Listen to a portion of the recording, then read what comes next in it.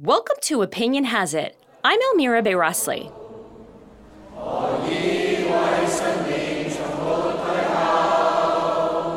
Last year, Hong Kong citizens poured into the streets to protest China's efforts to assert more control over the city.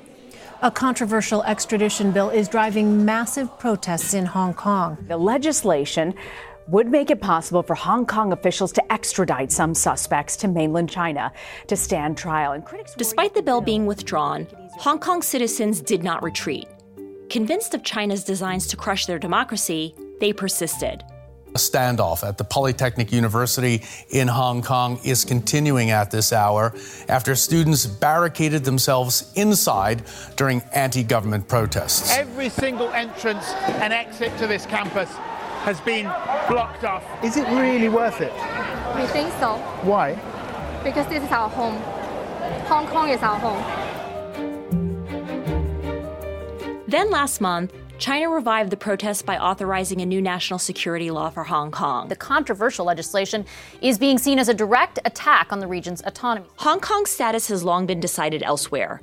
The territory came under British control in 1842 after the First Opium War, when the Qing dynasty ceded it in the Treaty of Nanjing. China's Communist Party rulers never lost sight of this concession. The British Prime Minister, Margaret Thatcher... In 1984, Chinese Premier Zhao Ziyang and British Prime Minister Margaret Thatcher negotiated the Joint Declaration. It stipulated that Hong Kong would return to Chinese sovereignty when the British lease expired in 1997. I should like, on behalf of Her Majesty the Queen and of the entire British people, to express our thanks, admiration. On July 1st of that year, the last British governor moved out. Now, Hong Kong people are to run Hong Kong. The joint agreement promised Hong Kong a one country, two systems arrangement. China would quote-unquote review Hong Kong's status after 50 years in 2047. But under President Xi Jinping, China has clearly moved up the timeline. I just want to say to the international community that this is the end of Hong Kong. This is the end of one country, two systems. Hong Kong has been fighting to defend its freedoms for the past year. Can it win? And what will the battle cost China? Minjin Pei joins us to discuss. Hello, Minxin. Hi. Minjin is professor of government at Claremont McKenna College and a non-resident senior fellow at the German Marshall Fund of the United States. Good. Are we finding you in California? He is a regular contributor to Project Syndicate. He joins us from his home in California. Very dry and very hot.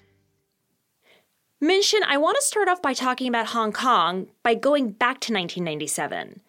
That's when the British returned Hong Kong to Chinese control.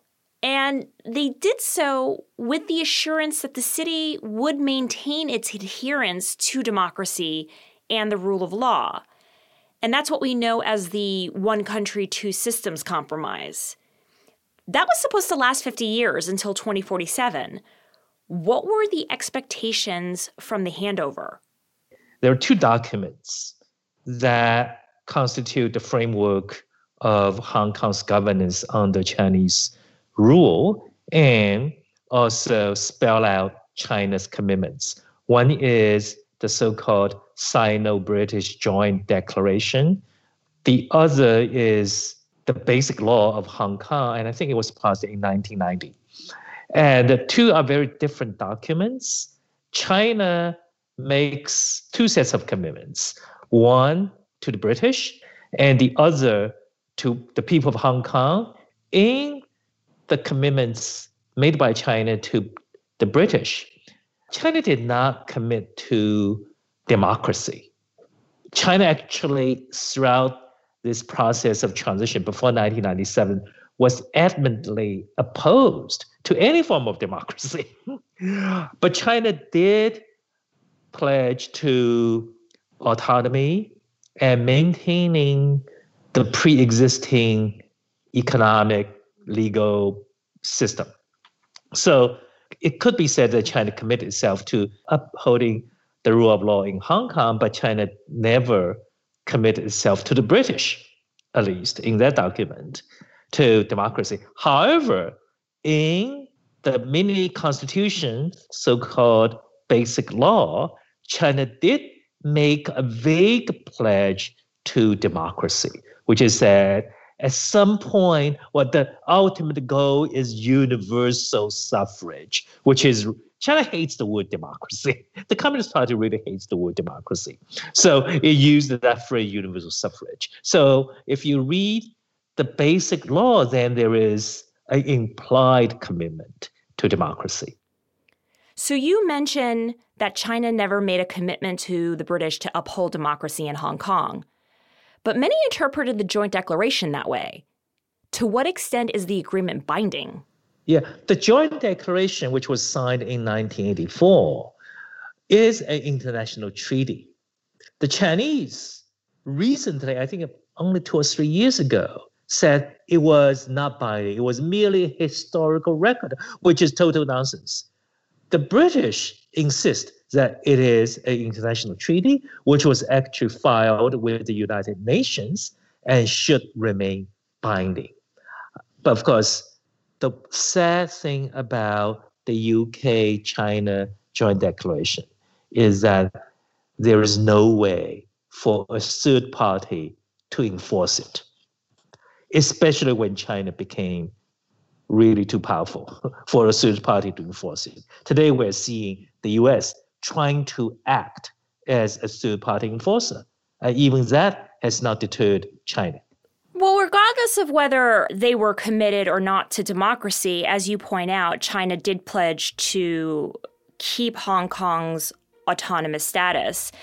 And after the first decade, after the 1997 handover, that went relatively smoothly. That changed, though, in 2013 when President Xi Jinping came to power. The new Chinese leaders revealed, led by President-in-waiting Xi Jinping. What does Xi hope to achieve by attempting to change Hong Kong's status? This not so much a new generation of leaders as a continuum of the last.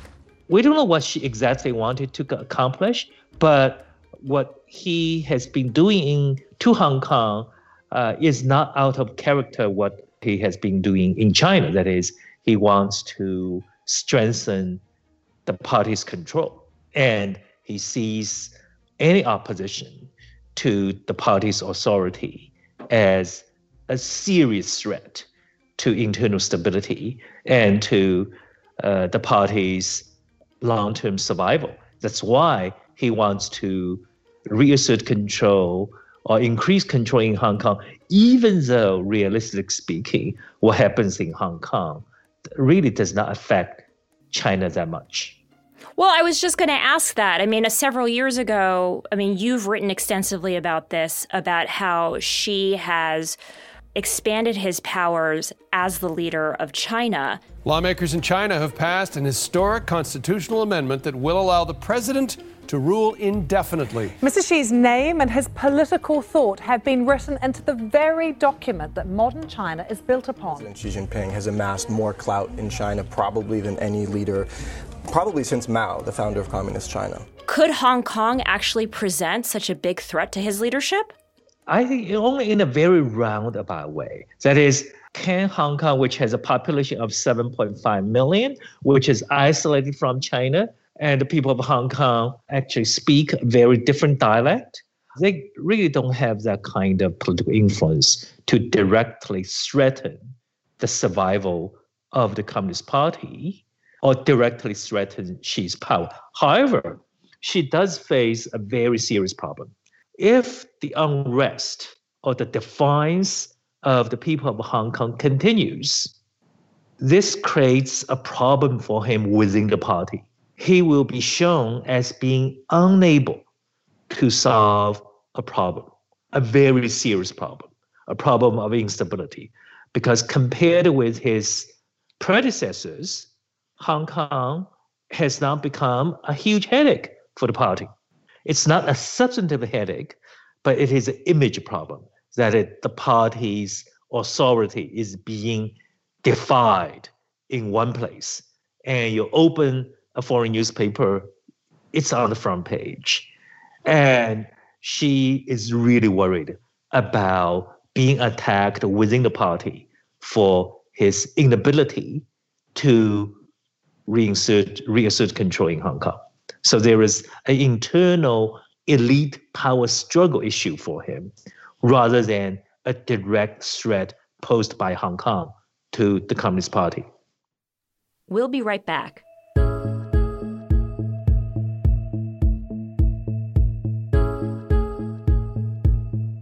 If you're a regular listener to Opinion Has It, you may find yourself asking, how can you help support the work we do here on the podcast?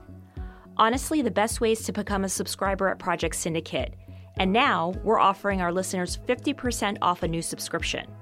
That means for less than $1 a week, you can help us continue to interview the experts and join a community that's committed to a crucial public good, a truly open world of ideas. Use the discount code PODCAST2020, that's PODCAST2020, all one word, when you subscribe on project-syndicate.org.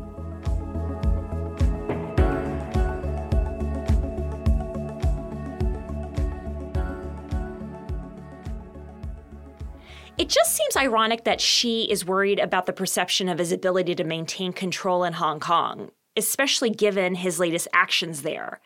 So a year ago, Hong Kong citizens were out on the streets in full force, where we all saw them protesting a proposed bill that would have authorized China to extradite people to the mainland to stand trial there. And we saw this resistance die down at the end of the year because of the coronavirus pandemic. Everyone had to shelter in place and social distance. But as soon as China put forth the new security law, they poured out onto the streets again. Did Xi not anticipate this reaction? He likely, or he and his colleagues likely, did see this come, a revival of protest.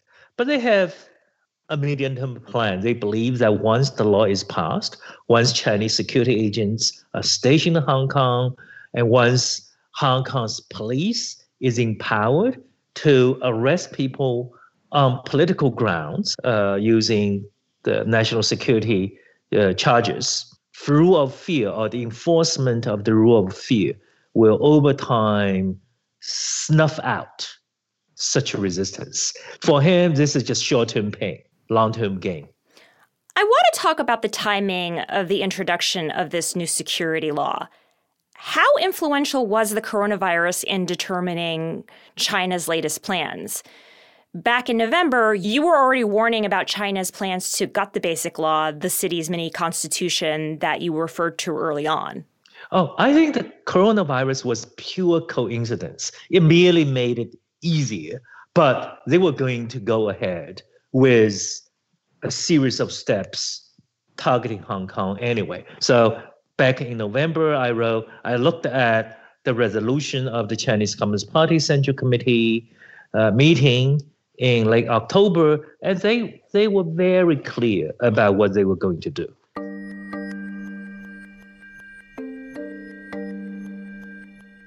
U.S. Secretary of State Mike Pompeo's report to Congress means President Trump is now free to revoke Hong Kong's special status and treat it like the rest of China. Secretary Mike Pompeo said that no reasonable person can assert today that Hong Kong maintains a high degree of autonomy from China, given the facts on the ground.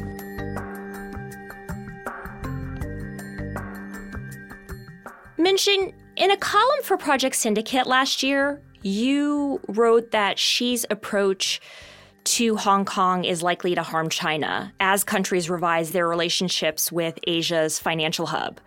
We've already seen the U.S. government talk about not certifying that Hong Kong is an autonomous entity. China's latest incursion, along with other recent developments that degraded the territory's freedoms, makes clear that Hong Kong is no longer sufficiently autonomous to warrant the special treatment that we have afforded the territory since the handover. What is Xi's thinking there? Does Xi think that he can mitigate the damage China faces if Hong Kong loses that certification? When you look at what the U.S. can do to Hong Kong specifically, it's not that much. The direct damage is relatively modest. But China could suffer a lot of indirect damage. That is because Hong Kong as a financial center depends a lot on confidence. China's calculation is mostly based on two things. One is, as I said, the direct damage of potential U.S. sanctions or Western sanctions targeting Hong Kong. And China said, well, go ahead, be my guest, because the people of Hong Kong will suffer. China will not suffer. Secondarily, they are also quite cynical, if you want to use the word. At the end of the day, businesses are businesses. They look at Hong Kong, as long as they can make a buck there, they will stay there. And that's why when you look at what HSBC or Standard Chartered, those American or British banks that have enormous economic interest in Hong Kong, what they are doing, they're coming out in support of the national security law. And that reconfirmed Beijing's strategic calculation. So they will say, well, we'll take a short-term hit, get criticized, get threatened. But over the long run, American firms, European firms, they will stay in Hong Kong and do business with China because they say, what are the alternatives? Singapore, that's a bit too far away if you want to access China's market. Japan, not exactly ideal. Taiwan, out of the question. And Korea is not a suitable place to replace Hong Kong. So they've made up their mind. But in the long run, I think they're mistaken because as a financial center, people really pay attention to how law is being enforced. And if now there is this national security law, they don't know how much abuse there will be of this national security law. So there will be a lot less uncertainty. For the moment, to be sure, a lot of companies take a wait-and-see attitude. But when you get a few cases of arbitrary arrests, then companies will start moving. So the immediate cost may not be that huge, but over the long run, you can have escalating costs China will have to bear. But will China really bear escalating costs? And by that, I mean, when you take a look at the share of GDP that Hong Kong makes up of China's GDP, back in the 1990s, Hong Kong made up 27% of China's GDP. And today, it only makes up about 3%. And so it would just seem that the city's strategic importance has really diminished, at least in terms of its economic significance for China. Yeah, well, I think Hong Kong's GDP is not exactly the right measure to use in terms of evaluating Hong Kong's economic importance to China. The right measure to use is how is Hong Kong's role as a financial center that facilitates capital in and out of China. So let me just give you a few examples. Chinese companies, about 1,200 of them, are listed on Hong Kong's stock exchange. And they account for something like $3 trillion worth of market value. Chinese companies have raised $1 trillion of capital in Hong Kong. Many of them are state-owned companies. Hong Kong is also a vital transit point for outbound Chinese capital. So over the years, about 600 billion Chinese capital have gone through Hong Kong to various destinations. So this is just Hong Kong as a financial center. So the moment you have exodus of investment banks, hedge funds, investment management companies from Hong Kong, then it will be very hard for Chinese companies to go to Hong Kong and list their shares and expect foreign investors to buy their shares. So that is going to be a huge price. The other price China will pay is that Hong Kong is where a lot of multinationals have their East Asian headquarters or headquarters doing business in China. And if they move, then supply chain management, business contracts, all kind of businesses that have to do with China will be affected. And this kind of activities are not reflected in Hong Kong's GDP.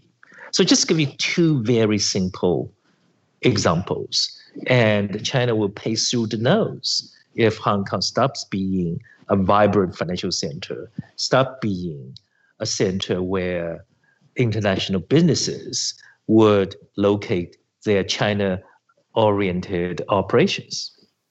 Well, it's not just businesses that are thinking about leaving Hong Kong. In a major show of support to pro-democracy voices in Hong Kong, UK Prime Minister Boris Johnson has announced his intention to overhaul British immigration policy to fast-track citizenship for Hong Kong residents. If China follows through with its proposed legislation, we will put in place new arrangements to allow BNOs to come to the UK without the current 6-month limit, enabling them to live and apply to study and work for extendable periods of 12 months, thereby also providing a pathway to citizenship. Recently, British Prime Minister Boris Johnson announced that his country may admit nearly 3 million Hong Kong citizens as UK residents. Can international pressure influence China's moves in Hong Kong? I don't think international pressure can stop the security law from being implemented. I think what the pressure can do in the short term is to constrain how the security law will be enforced. So if there's very strong pressure, China will be relatively more careful in arresting people, in sentencing people on the basis of the security law. However, I think China faces a dilemma, because if it does not strictly enforce the security law and introduce the rule of fear in Hong Kong, then opposition will view this as a paper tiger. So China really has to sort of find the sweet spot of enough repression, but not excessive repression that will lead to a mass exodus of talented people. Can democracy survive in Hong Kong? Well, Hong Kong today is really interesting. So there are 3 kinds of elections. You have the election for the chief executive, the most powerful position, which is not democratic. And you have the election for the legislative council. Half of it is undemocratic, half of it is democratic. And then you have the election for so-called district councils. These are very, really basic level government bodies. That is completely democratic. So you have a very mixed picture in Hong Kong. So when you see the outcomes, it's very clear. When you have real democracy, the district level elections, Hong Kong is very democratic. And pro-democracy forces won a landslide last year. When you have the sort of a legislative council elections, then pro-democracy forces would win more than half of the votes, even though they would gain no more than 40% of the seats. So we're worried now is that after the imposition of the security law, will the Chinese government use the security law to start arresting democratically elected legislators under all kinds of trumped-up charges? And if they do that, then democracy will die.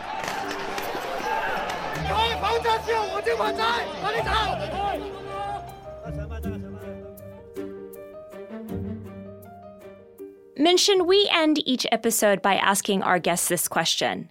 What gives you hope? I think what gives me hope is really the people.